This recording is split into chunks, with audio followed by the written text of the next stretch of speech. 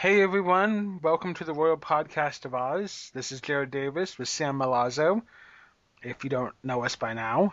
And today we are resuming our series of Movies of Oz podcasts with a movie that you might have seen. And I'm sure this is one that almost everyone, or a lot of people, have been waiting for, hoping for at least. It's MGM's musical classic adaptation of Elfenbaum's The Wizard of Oz. Woohoo! Now, for a lot of people, this has been their first introduction to Oz. Last week we were talking to Eric Sandler, and he said that this his first exposure to Oz, and it was also my first exposure. Yeah, this was one of my introductions too. I was born near the end of '84, but I saw a lot of other versions of The Wizard of Oz at that time too. Return to Oz, the 1982 Toho anime, Journey Back to Oz, The Wiz some years later, but yes, MGM's Wizard of Oz was one of the introductions for me. Um, I, like many children did, have a video of it. We had like the movie taped, recorded onto a tape, and I would watch that. And when I got the actual video from MGM/UA before Warner Brothers, I did used to watch it just about almost every day after school, and I enjoyed it. Yes, I do like the movie. Yeah, for some Oz fans, it's been a love-hate relationship in that we love that it's made Oz so popular. The only problem is that this Oz is the most popular. Yes, like I said, I do love this film, but there are things about it I don't quite like. Its overpopularity, for one thing, like how because this film is so beloved, they don't really care to really look at the original books or how some of the characters develop or build throughout the film as compared to the book. I do have a bit of a problem with the editing, some of the shots, little glitches, um, things like that. But we'll get to them in time. Yeah, I mean, I'll just say it right now. It it's not a perfect film, but on the other hand, it's not a terrible film. No. So yeah, and I guess we'll talk about how the movie goes. So we could talk about beat by beat. I suppose, like, a lot of people know this film very well. Speaking for myself, I know this film pretty well, but it actually has been over 2 years since I've actually sat down and watched the film. Like, not since the 2009 Ultimate Collector's set. So, this is the first time I've watched it in a long time. So, maybe going through it more or less bit by bit would be good for our audience if they don't mind. Hmm. Yeah. Uh, for me, when that recent Tom and Jerry and the Wizard of Oz came out, that movie made me want to watch the MJ movie again. So I did. And sometime last month, I watched it again. And then last week, and then yesterday, I watched it again. All the Oz book fans are like, Jared, shame. So I didn't quite have the same fresh perspective that you must have had on it. I did try to watch for some little glitches here and there that I've noticed people, but for some reason I just can't really notice them. But we'll get to those. Uh, so the movie opens with some pretty nice titles, actually. Leo the Lion. Hmm. Roar. It opens with Leo. It opens with Leo the Lion, MGM's trademark introduction, roaring at the title, and then we see the only exterior location, the only filming done outside, which is clouds passing by and words and text screens on them, Yep. and having a dedication before we see Dorothy and Toto running along the road on Kansas to home because she's just about finished school. I mean, she's got this shoes, like school black shoes, books tied up with string, Toto's chasing her, running alongside her, and she's in a bit of a dilemma with um, another character who's written up for the screen, a lady called Miss Gulch. She isn't coming in yet. Did she hurt you, Toto? Well, she tried to.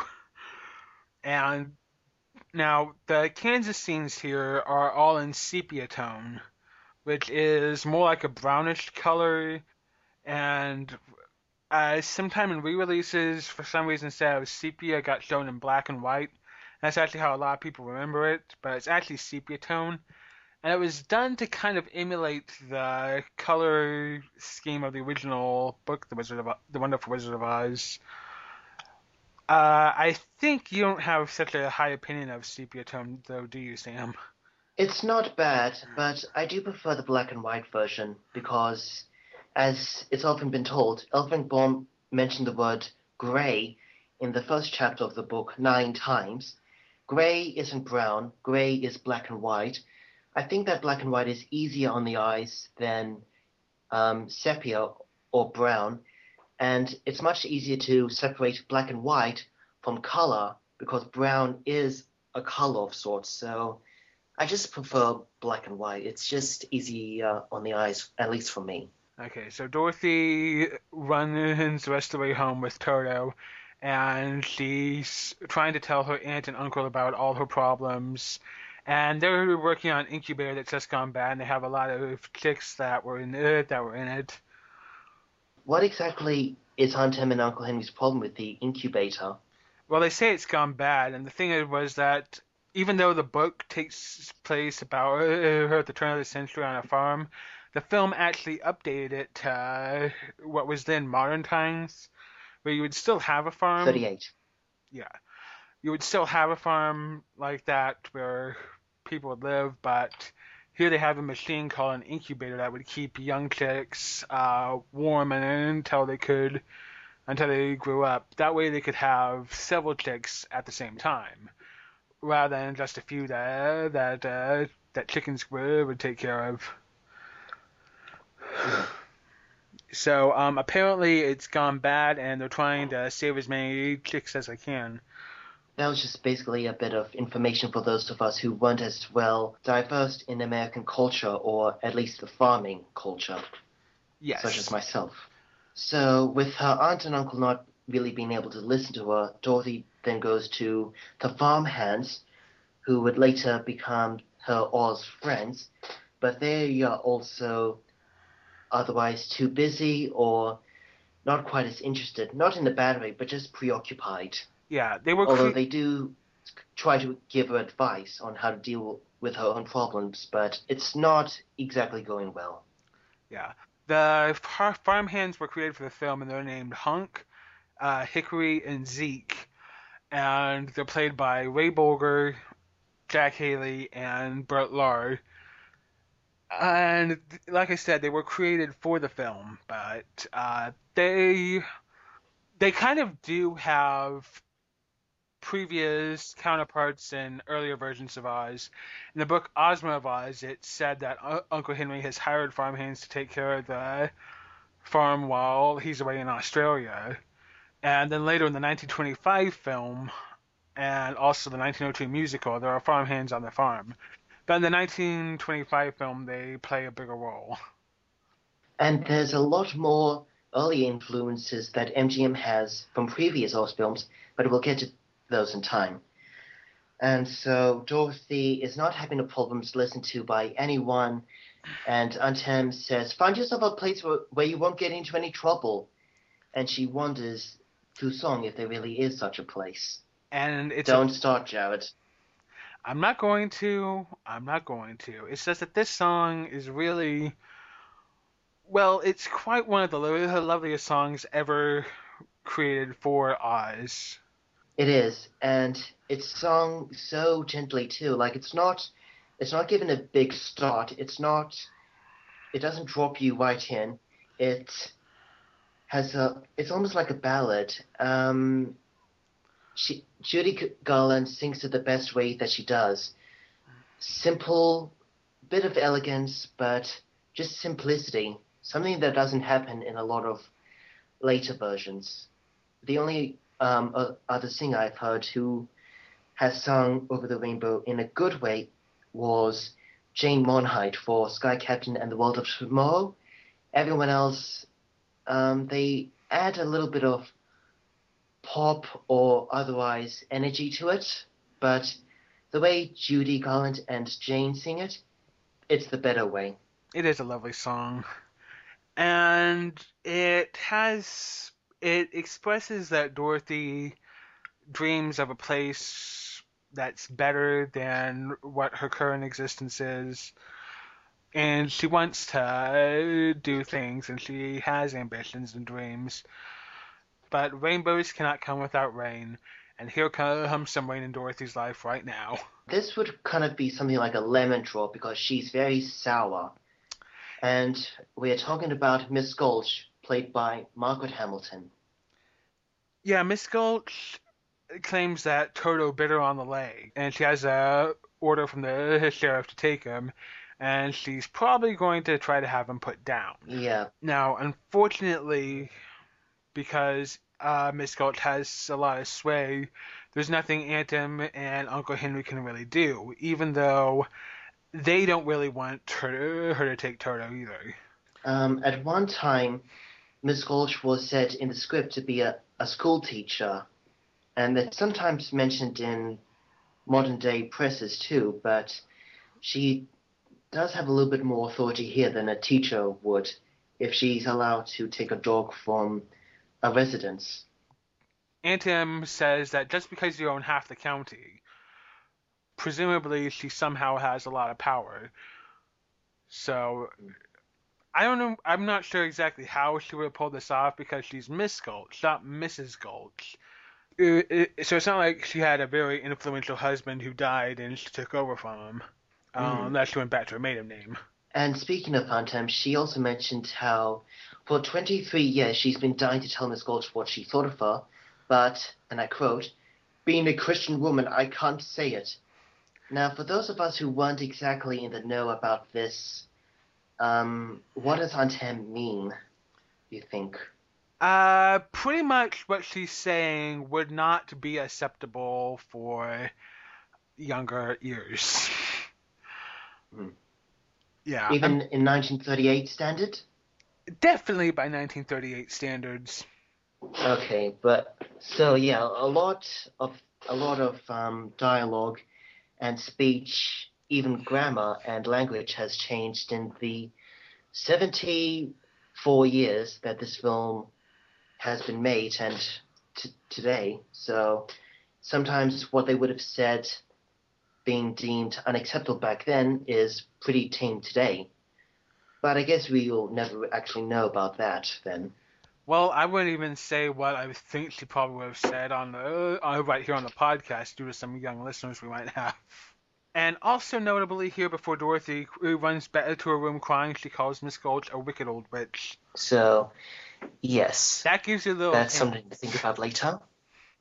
Now, Miss Gulch does take Toto and she puts him in the back in a basket on the back of her bicycle, but she hasn't secured it very tightly, and Toto manages to jiggle it open and jump out of it and run back home. Dorothy is glad of the reunion, but she knows that Miss Gulch may come back for him, so she decides to run away, packing a suitcase, a basket, and then leaving the family she has, Yeah, escaping the problems. yeah. It's not exactly a very good thing for her to do, and the thing is, though, that people know this, and in fact, she runs into Professor Marvel, who's a showman. He has his own wagon out in the wilderness, a little campfire, a nice fellow. Yeah, yeah. I mean, he's definitely a showman, a kind of flim flammer, but at heart, you can tell he's actually a good guy. I really like the way Frank Morgan played this character. Even though that, yes, this is also a character added for the film. I actually prefer the Professor Marvel character much more than I do the wizard character in this film. You might be right there in that Professor Marvel has a bit more of a richer character than this film's take on the wizard. like a likable But character. on Mm. the other hand, considering how much time we actually get with the wizard, I think that's kind of sadly what's going to happen. So he takes Dorothy to look into his crystal ball, and what he sees is Aunt Em crying because Dorothy's gone, and then he tells Dorothy that Aunt Em's putting her hand on her heart and falling down on a bed, and Dorothy's Or at least he tells her what he sees. Nothing's happening in the crystal ball, but he managed to have a sneak at the photo Dorothy has of her and Aunt Em in the basket, while he suggested to close her eyes to be a bit more in touch with the spirits. in tune with the infinite, he says. He manages to convince her to go back home, which is for the better, which is good because otherwise she would have been caught out in the middle of the cyclone or tornado without any cover at all. Yeah, so Dorothy's And I running. really do like the tornadoes. It's been noted that even with CGI and everything, that no one has been able to make a tornado this scary on film. Or realistic. Well, I wouldn't say scary, just much more realistic. It doesn't twist, twist, twist constantly on screen like you would see in animation. It just moves about slowly at a steady pace, with a good cloud of dust at the bottom, and yeah, it definitely has a solid form. Uh-huh. But I do love this tornado, but I just wish they had used all of the shots that they filmed in order. Because you notice how when we cut to a different shot of the tornado, it always changes its shape. Sometimes it's closer, sometimes it's further away, sometimes it's darker, more lit, twisted, more straight, you know? Well, I've actually watched the film and its uncut sequence across the prairie, and the timing matches perfectly. They could have just used that one shot in chronological order. yeah, well, sometimes tornadoes are very erratic in movement, so who knows? So Sam's. yes, there's a tornado on. So yeah, there's a tornado on the farm. Everyone's in a frantic attempt looking for Dorothy, but they've got to get into the cellar, and Dorothy doesn't know that. Yeah. Now, when Dorothy gets home, she gets back. She's desperately looking for everyone. She tries to get into the cellar, but the door is shut tight, and she's in a panic. And for some reason, she doesn't think to try to pull the door open. Still goes back into the house to look for Aunt Em just in case, and that's when she gets a blow to the head, and her adventure begins. The window comes loose and knocks her out, and you see a shot of Dorothy that I'm not sure how to describe this. It definitely makes it look like she's has suddenly being delirious. She's getting a headspin of sorts. I think the best way to describe it would be that she's getting a headspin with the storm and stuff. A Yeah. headspin of sorts, like a delirious headspin. When she recovers consciousness, the house has been picked up by the tornado, and she's being carried around. And looking out the window, she sees people, animals that have been caught up by the tornado. There's two men in a rowboat, an old lady he's sitting calmly in her rocking chair, just knitting away. With the cat in her lap. Cows, some chickens, and then there's Miss Gulch on her bike. Which becomes a witch on a broom. And Dorothy hides back on a bed. And then the house begins to fall. Everything's flying around the room. Dorothy, he's screaming, and then boom! Oh! And then we come to one of the most iconic moments of the film. She goes to a door, her sepia tone door, she opens it, and we step into glorious Technicolor, the Technicolor full world of Oz. She steps out into this place with all these little round buildings and all these little pastel colors. There's a little brook outside. There's all these bushes and greenery. And she says one of the most classic lines in history. Toto, I have a feeling we're not in Kansas anymore. I have a feeling we're not in Kansas anymore. Well, she isn't. And then she's welcomed to this country by Billy Burke, who plays Glinda, the Good Witch of the North, who is actually a combination of the old Good Witch of the North and Glinda, the Witch of the South. So both old and beautiful. Glinda here doesn't really look like Dinslow's pictures of the Good Witch of the North or Glinda, and she also doesn't look like anything John O'Neill drew. No, not closely. No, not at all. Her costume's pink, which kind of brings to mind the Quadling Country because it's a lighter shade of red, but Hmm. I don't really think that's what they had in mind. I suppose you could say, like, with the proposal of combining the white Good Witch of the North and I suppose the red Good Witch or Sorceress of the South, that the red and white could be pink, but yeah, I don't really think pink is a suitable color for a good witch, I suppose. In the book, people, if you don't remember, the Good Witch of the North wears only white, and later one of the Munchkins says only witches and sorcerers wear white. However, as you can see, they didn't decide to bring this idea into the movie because it was more, for example, Wicked of the West, it's more common to have her wearing anything just black. To represent her evilness, yes, that's understandable. Black is a good color for evil. However, the costume really does flatter Billy Burke, and it shows off her. She was getting up in her years, so this actually does make her look pretty nice, you could say.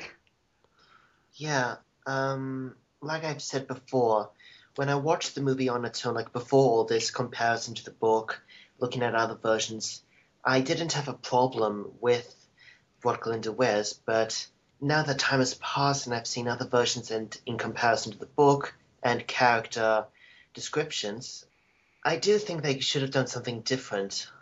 Like maybe going more for. I know that both movies were being worked on at the same time and they couldn't really see each other, but I really more think that Billy Buck should have worn something like the blue fairy had in Disney's Pinocchio. Like, it had a slight goddess appeal to it, but it also wasn't too much of a fairy gown. Like, it didn't have puffy sleeves. It had a simple dress that wasn't puffy. So I think a slightly goddess-like gown would be more fitting for Glinda, like the blue fairy costume. That could have looked nice. However, on the other hand, considering how it's gone down, I really don't have a problem with how they used it in this film. So Mm, maybe it would look nicer, but on the other hand, considering it was 70 years ago and there's no way to change it now, mm. I can live with it. But although I do think that Billy Buck's pink Glinda fairy sort of costume does look better in the Marvel DC comic than it does in the actual film. Are you sure that's It not could my be the crisper lines, but I just think it looks better in comic form than in actual film. Something else worth noting was that in the 50th anniversary print of the film, the for some reason the colors were actually so faded on the print they were using. Glinda's costume looked white in it. A little bit too white, I think. Yeah. More recent versions have restored it to its proper pink. Do you think her hair's the right length, or could it have been a bit longer? I mean, we've got her red hair, that's good. Yeah, her hair is red, and that is something from Glinda in the book. I guess it works with the crown and the way that her and with her costume. If she was wearing a different costume, then yeah, I'd say a different hairstyle would be better. But for this costume, it works all right. Are you a good witch or a bad witch? Glinda asks. Who, me? I'm not a witch at all. Witches are old and ugly. And then she hears a little laughter. What was that? The Munchkins, and Glinda says how she is Glinda, the Good Witch of the North, and how only bad witches are ugly, and how the Munchkins are grateful to Dorothy for killing the Wicked Witch of the East, who was squashed under her house, with showing nothing but her striped stockings and ruby slippers. Yes, the silver shoes have become ruby slippers in this one. That is one of the things I also have a bit of a problem with. I do think that sometimes they should have gone with silver shoes. However, they the people who made the film do bring out a good point how ruby red stands out much more clearer on yellow brick than silver does. Especially on Technicolor. Sometimes it does work, sometimes it doesn't. And yes, sometimes silver can really fade into the background if you have a sort of dull colored house. So red can stand out even more so there. Essentially, these are still the same things. Yes, for the next several minutes, the Munchkins sing. They express their gratitude, thank Dorothy, welcome to Munchkinland. Make her a national heroine. And then we, Shouldn't we talk a bit about how the Munchkins are portrayed here? yes, that would be a good point. They're a lot shorter than Baum actually described them, and they have a lot more colors than just blue. The Munchkins are played by little people and in some cases children to fill up the scene. When Baum wrote the book, he said that the people were about Dorothy's size, but I suppose they wanted to do something very original, so they decided to make the Munchkins little people. And well, it kind of makes for a fun, charming looking set piece. And to be honest, I really don't have a problem with it. I mean, they're cute.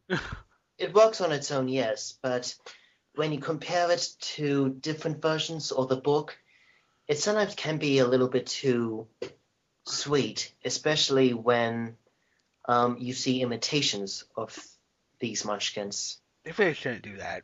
They should really just go for their own. But whatever, this time MGM was doing their own thing, so we can forgive MGM here because they were actually setting this up here.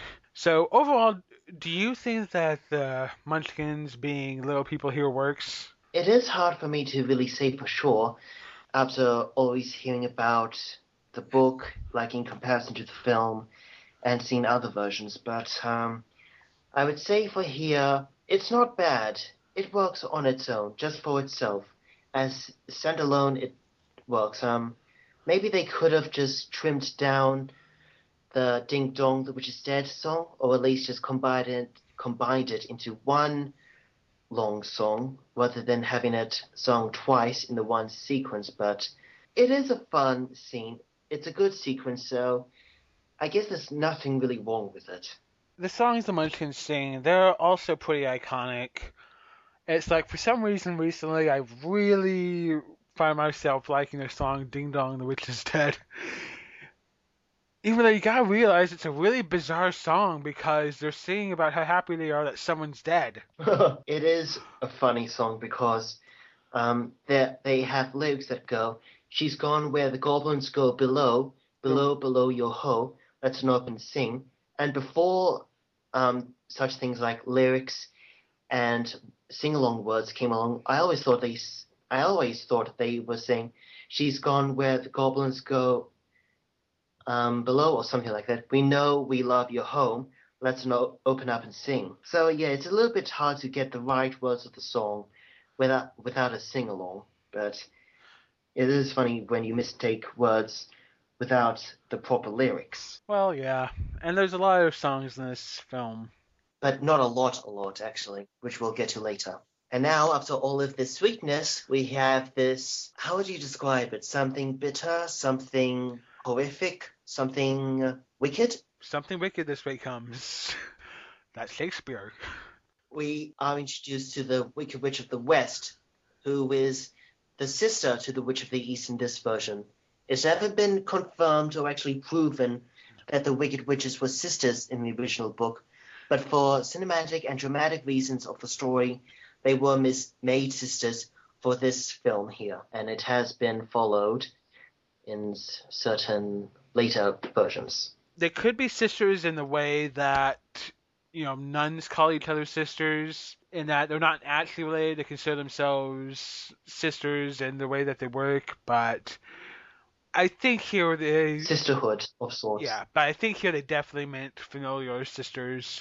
So the Wicked Witch of the West demands who killed her Again, sister. Margaret Hamilton. Yes, Margaret Hamilton.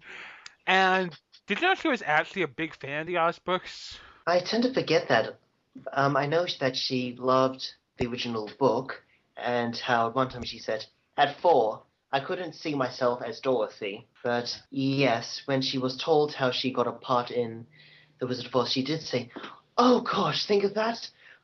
I love that book from the time I was 4 years old. Yeah. What part do they want me to play? Well, they want me to play the witch. The witch? What else? So she really gets to have fun being evil here. It is fun to play evil at times. True, Elfenbaum never really had a massive evil character in his books, let alone a wicked witch who would stalk a little girl in his book, where he wanted nightmares and horror stories out of children's minds. But like I said, this is the first real film treatment for The Wizard of Oz.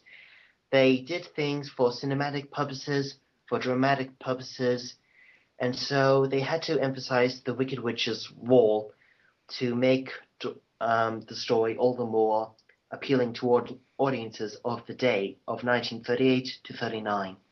So Yeah. it works here. Yeah, the witch is here quickly set up as the main villain, which is a big difference from the book because the book is more a series of events of Dorothy trying to find her way back to Kansas. While here we have a villain, main villain, and it's set up as a narrative, which some people say is better, but I'm going to say no, Bomb was just different. How the Wicked Witch of the West becomes the main villain in the film is that Glinda reminds her that the Wicked Witch of the East had the ruby slippers, and she's about to take the slippers when suddenly Glinda puts them on Dorothy's feet. Way to go, Glinda! You just made Dorothy a target.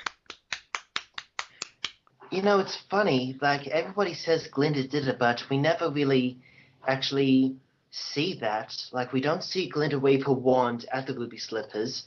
I never really caught on to that as well as everyone else.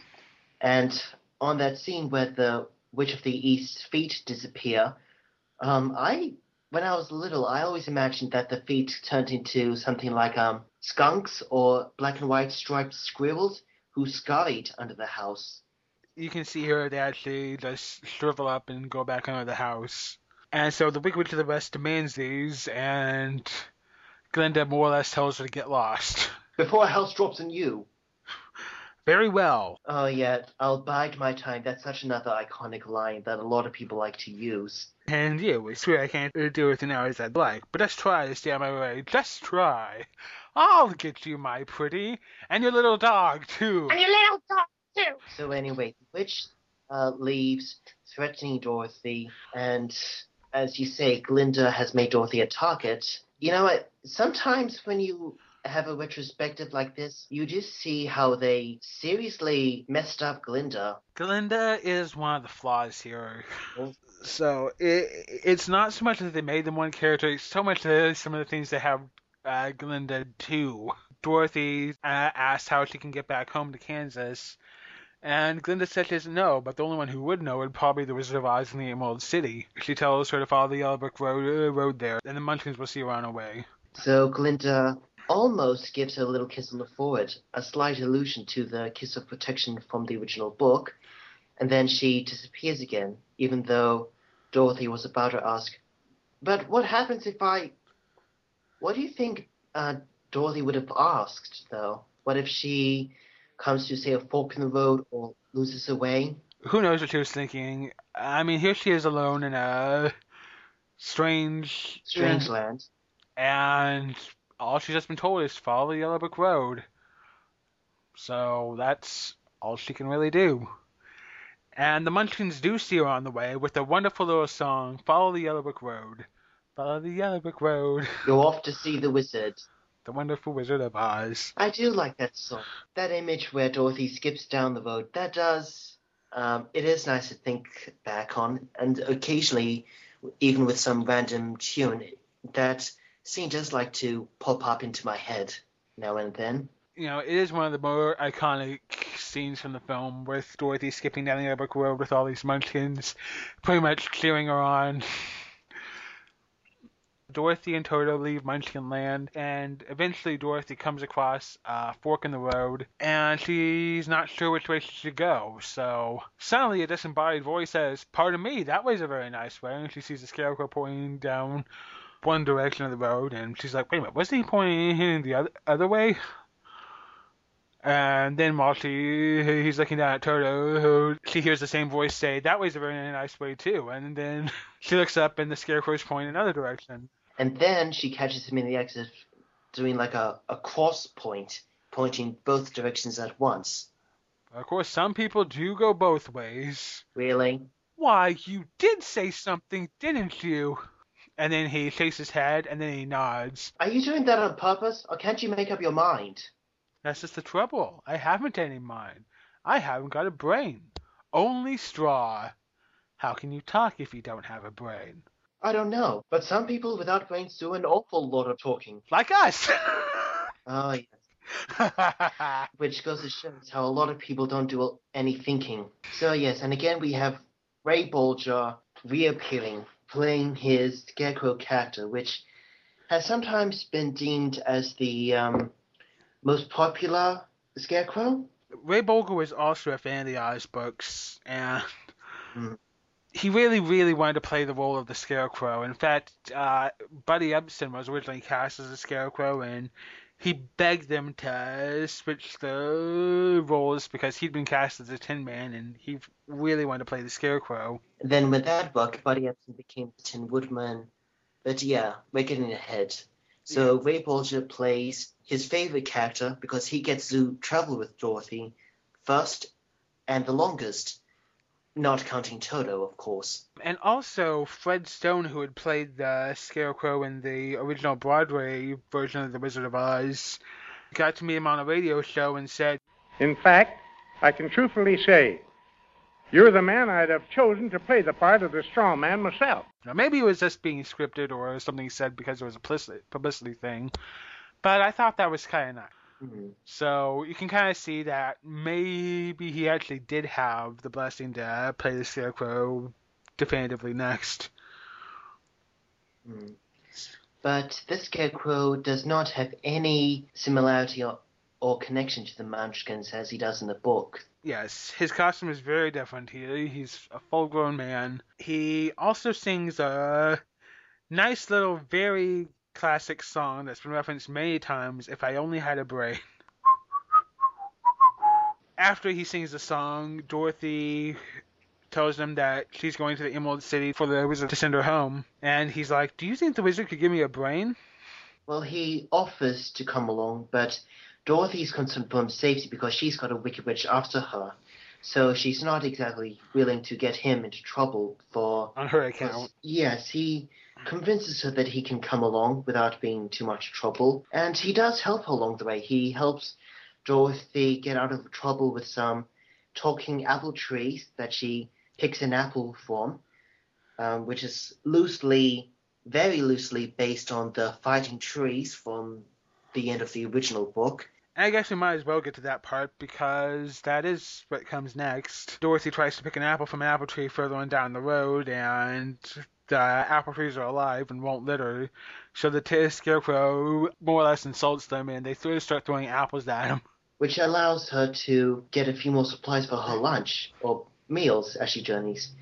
Not that she actually uses the basket much, aside from, say, carrying food. The basket is more of a prop means than, say, an actual use. Yeah. Like the book. While she's picking one of the apples, she sees a strange tinting on the ground. And knocking on it, she realizes it's the foot of a man made out of tin. Jack Haley, again, the Tin Man. Jack Haley, who had replaced Buddy Ebsen after he had a severe allergic reaction to the aluminum powder makeup.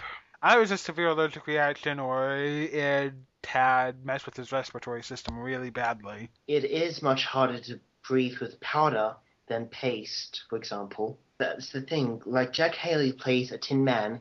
He has an axe. He's in the forest, but he's called a Tin Man.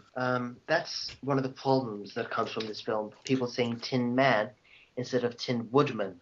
And well, yes, he is a Tin Man, but the thing is, he's a woodman.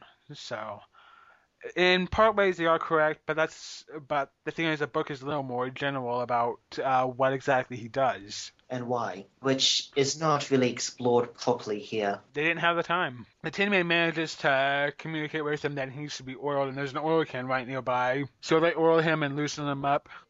They have the cottage, but it's only used for the Wicked Witch of the West, who reappears here. But we're getting a little bit ahead of ourselves because Dorothy comments that he's perfect now, and he says, "Perfect? Just bang on my chest if you think I'm perfect." She bangs it, there's an echo inside. Well, the Scarecrow compliments on its echo. The Tin Man says otherwise, because the tinsmith forgot to give him a heart. And that's the closest thing we get to the origin. It makes him sound like he was made of metal and that was it. The book, of course, has a more complicated origin, but I suppose they just decided that would just be too much to put on film right here. Way too much dialogue, so they just decided not to use that. But the story is in the book for those of you who actually read books. And he goes on to sing If I Only Had a Heart. It's a nice song, and there's also a little cameo by a Disney princess in it. A vocal cameo, but a cameo nonetheless. Adriana Castellati, who played Snow White, sings a little line, "Wherefore art thou, Romeo?" And it was thanks to Walt Disney's Snow White and the Seven Dwarfs animated feature debut that actually inspired the real movie version that faithfully followed the book to an extent. Yes. So thank you, Walt Disney. Even though Walt Disney wanted to make it himself. But history happened, and well, this is what we were left with, and it's not a bad thing. After the song, Dorothy invites him to come along, and what if the wizard would give me one when we got there, he asks.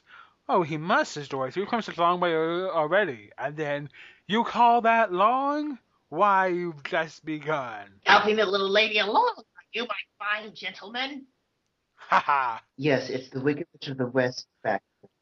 She's on top of the cottage, and Margaret Hamilton really gets to be wicked in these scenes, and it's such a great performance. Now she hurls a fireball at the Scarecrow, but it doesn't hit him. Instead, just burns the ground. I think it's just a warning shot, really. So the Tin Woman extinguishes it, and after the witch disappears, they decide that whatever happens, they're going to help protect Dorothy, which is a really nice little character building moment there. And Dorothy feels as though these two are familiar somehow, but she can't quite figure it out, though. Do you think she could have said that a little bit later, after all three? I don't really think it would work later, but I think it works okay here.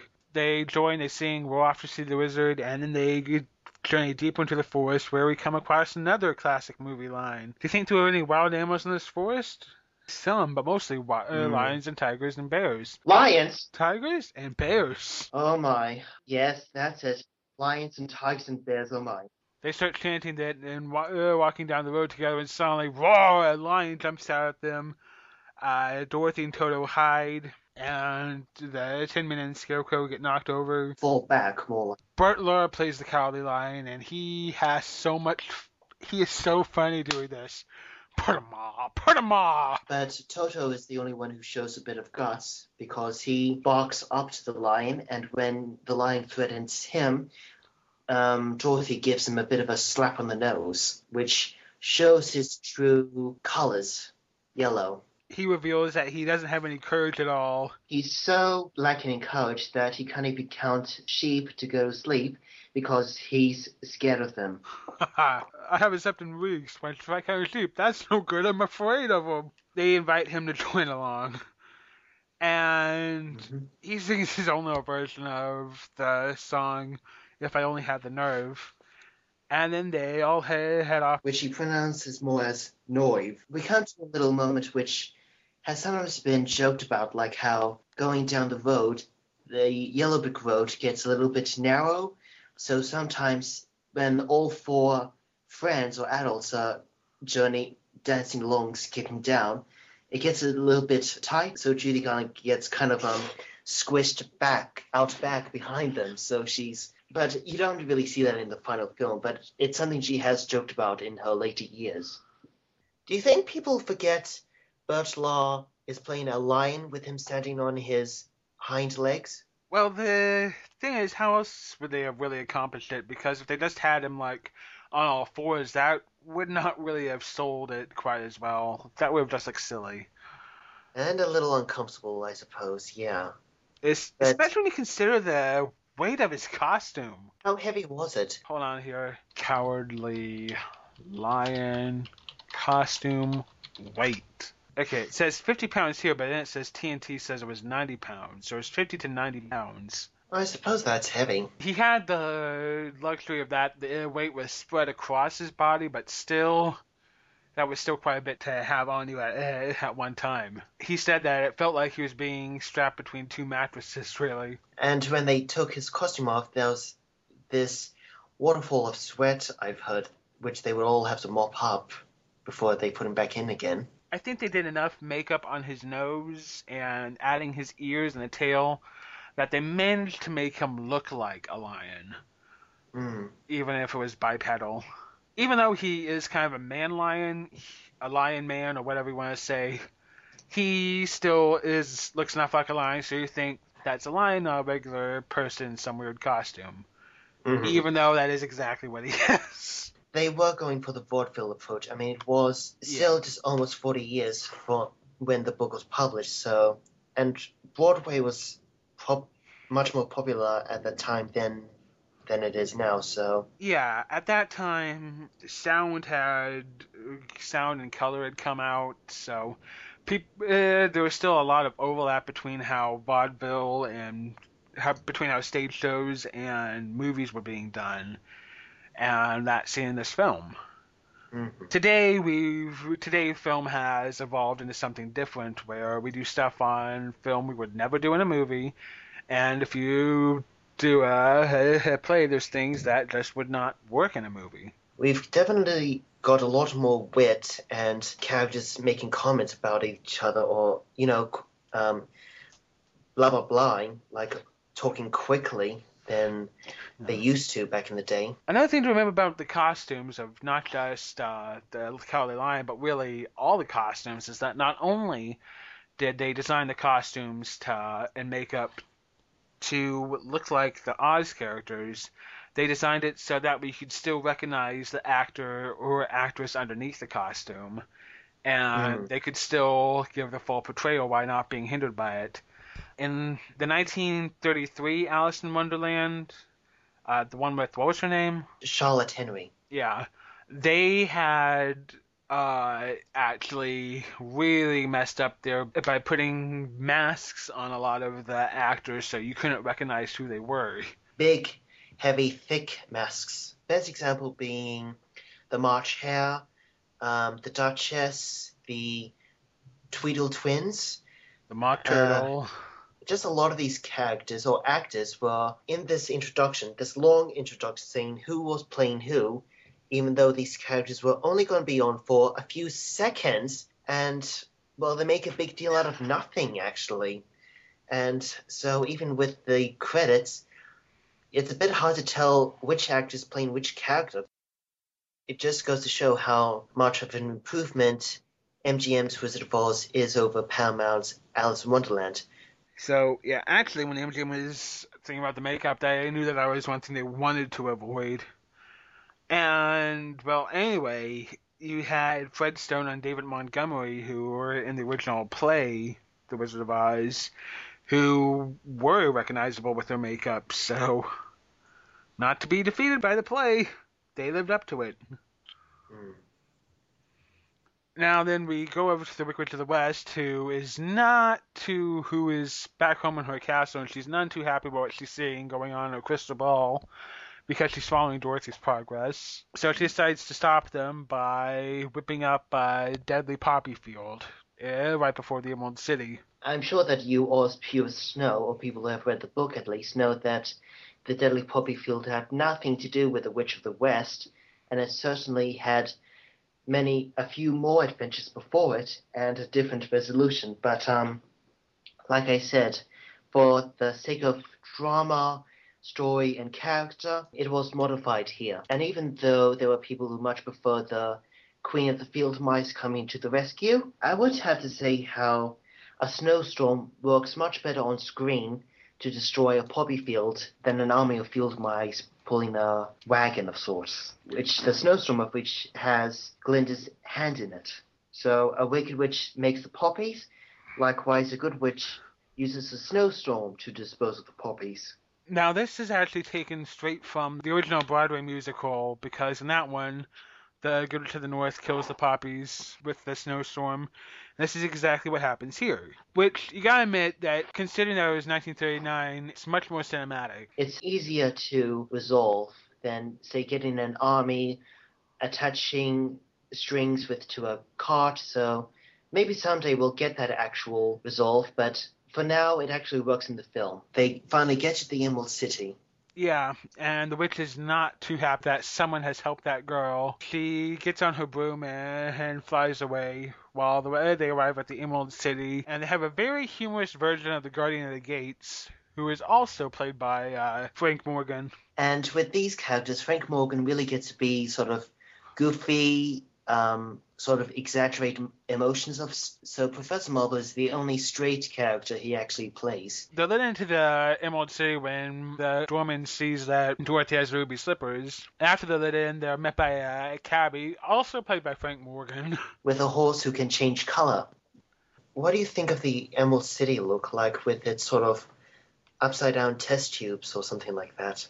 Way everything looks with the domed roofs, that actually is based on how Baum describes architecture in Oz, with where most houses are dome-shaped. It just for some reason, the whole look of it never really comes off as a city to me. It does have a nice Art Deco, but just the lack of children, the lack of actual buildings that you can actually believe people would live in, free-loving attitude of getting up at 12, starting work at 1, taking an hour for lunch, and being finished at 2. Well, yeah, look what all they must have to do. Yes, the Emerald City is nice, but it doesn't look much like a city enough. Like, it's just some round... It's just basically some straight lines with a round topping, and that's not really fantasy enough. Slightly more scientific or sci-fi like. It's more like the entire Emerald City is just the wizard's castle grounds, and that's it in this film. In the original book, we had commerce going on and everything, so that really sold the idea of it being a city where people lived and worked. But this doesn't quite do it.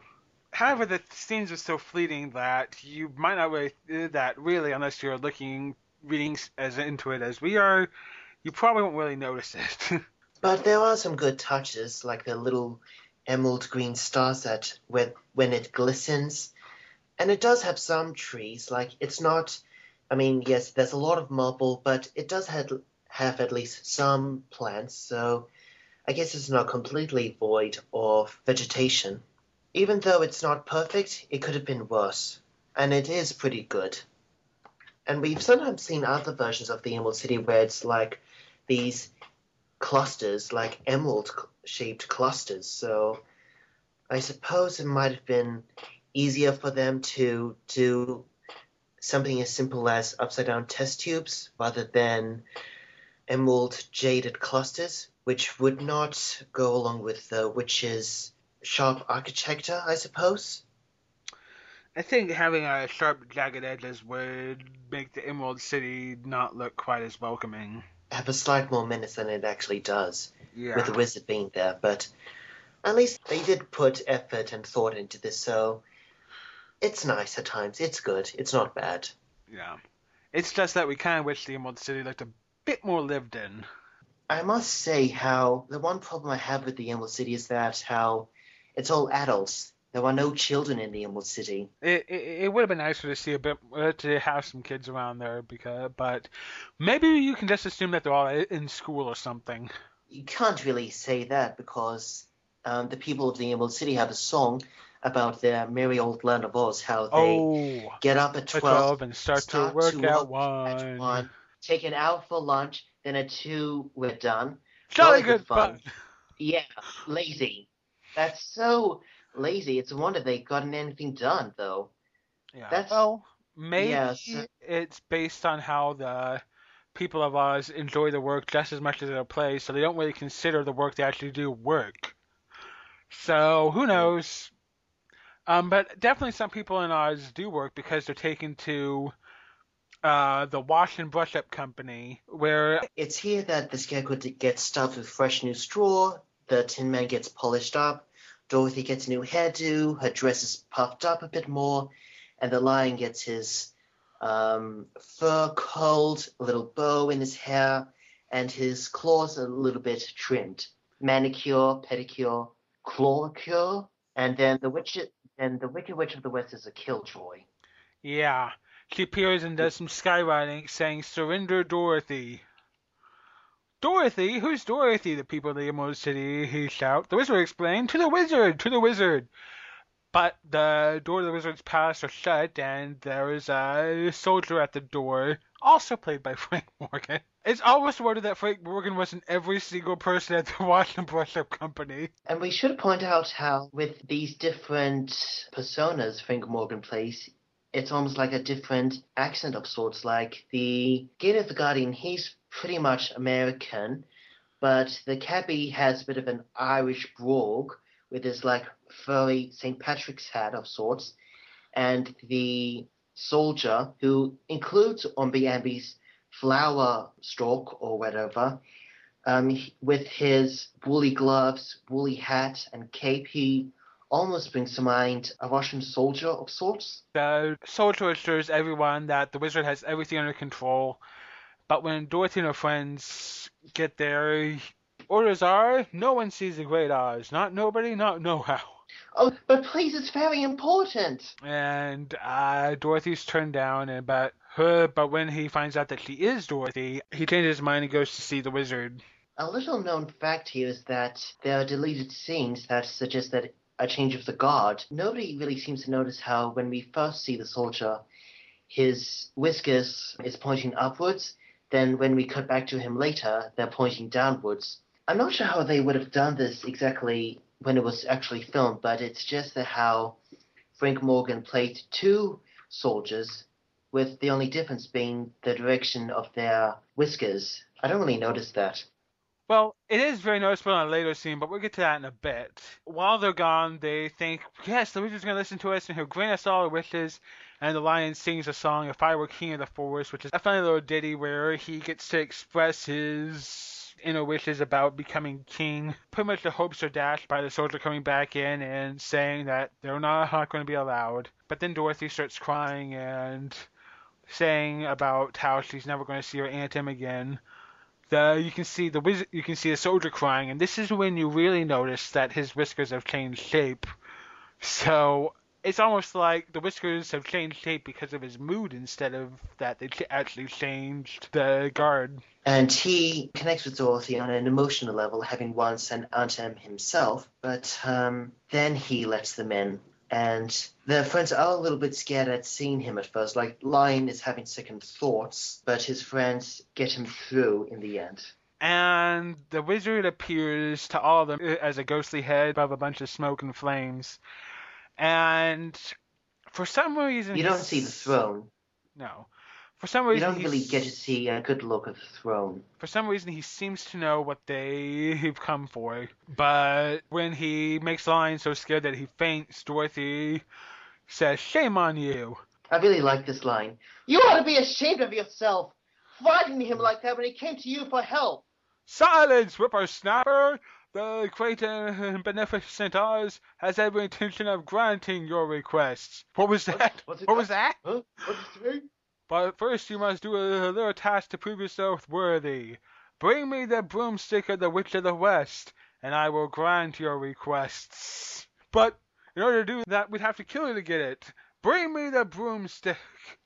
Yeah, the audience gets the idea. Yeah. But, in the book, the wizard says to specifically kill the Wicked Witch of the West, whereas with the lion, in the book, he says, bring me proof.